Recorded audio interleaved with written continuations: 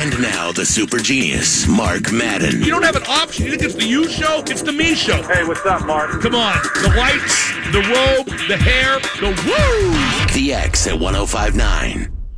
I'm joined now in studio by the constructor and conductor of DKPittsburghSports.com. It's Serbian reactionary Dejan Kovacevic.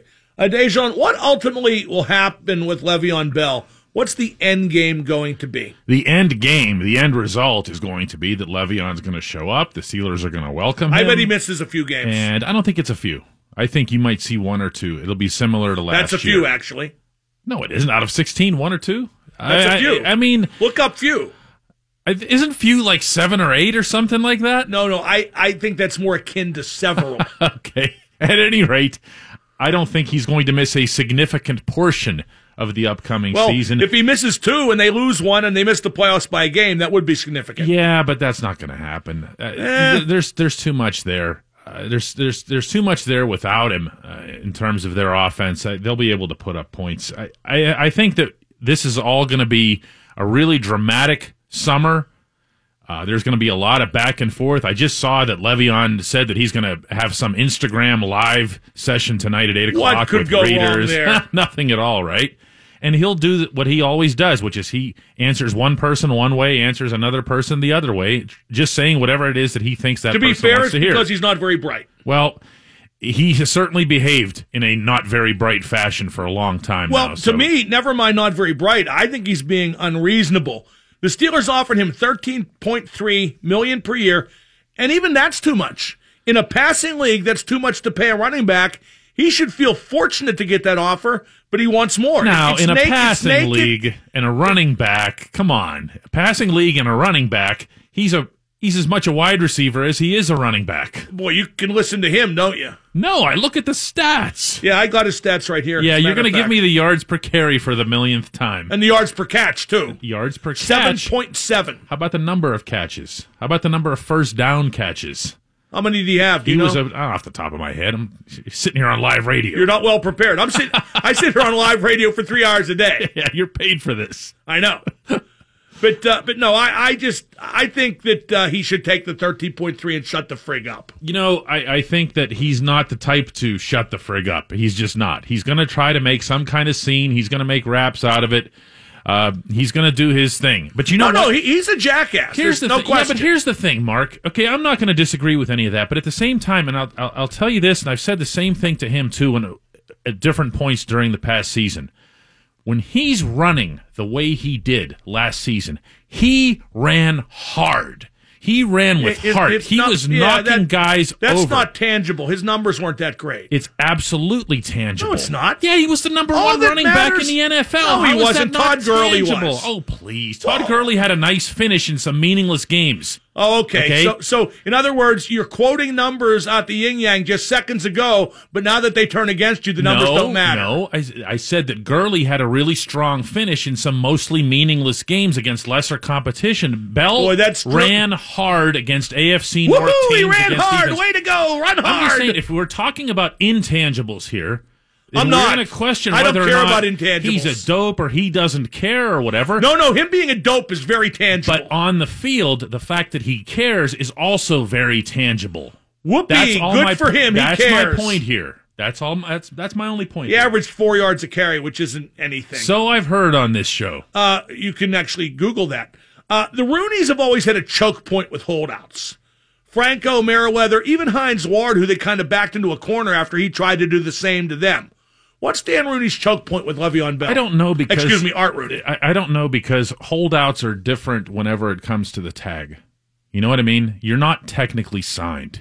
And you're not technically their property. So it's a little bit of a different situation as opposed to holding out on an existing contract. The players that you mentioned were existing contract issues. Antonio Brown, too. So this is a little bit different. I don't think they're in a position... But no less annoying if you're Art Rooney. Yeah, I mean, it's no less annoying if you're any of them. Kevin Colbert, Mike let's not Tomlin, forget, teammates. Since you were going game by game with Todd Gurley, Le'Veon Bell got off to a bad start in the first 3 games from last year. He did. And you don't know for sure it was because he reported late, but that's reasonable assumption? I think it's a very reasonable assumption. I think it'll be a reasonable assumption if it happens again this year, even if he just misses training camp and shows up for the opener. But at the same time, I think that the Steelers understand that the situation is a little bit different. And clearly, Mark, here, listen to what they're saying.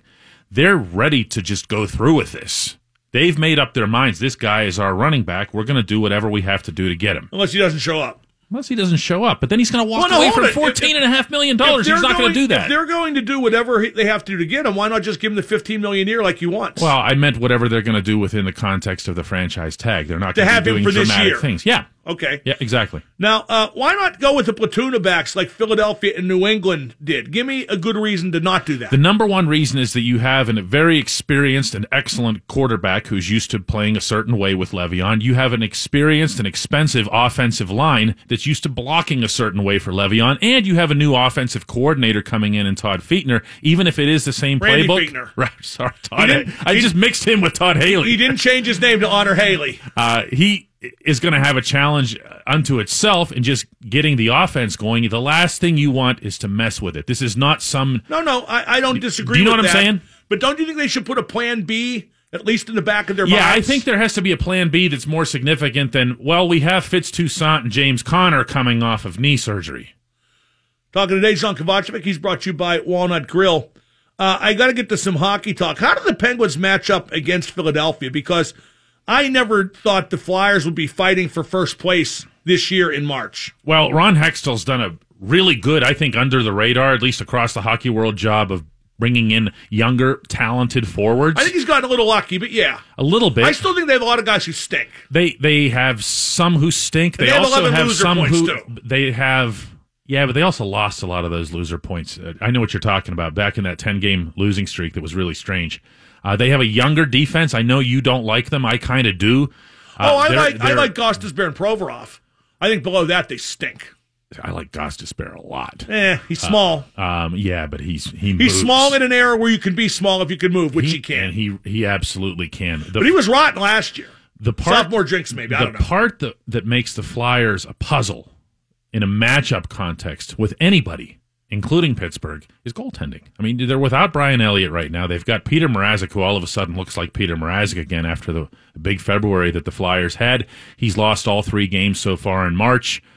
He's not very good. He's certainly not an answer. Elliott's health status is very much uncertain going into the playoffs. So that's the matchup, really. I mean, if Philadelphia doesn't have goaltending, and they haven't had it since the current GM was actually the goaltender, that's pretty rough. That's true.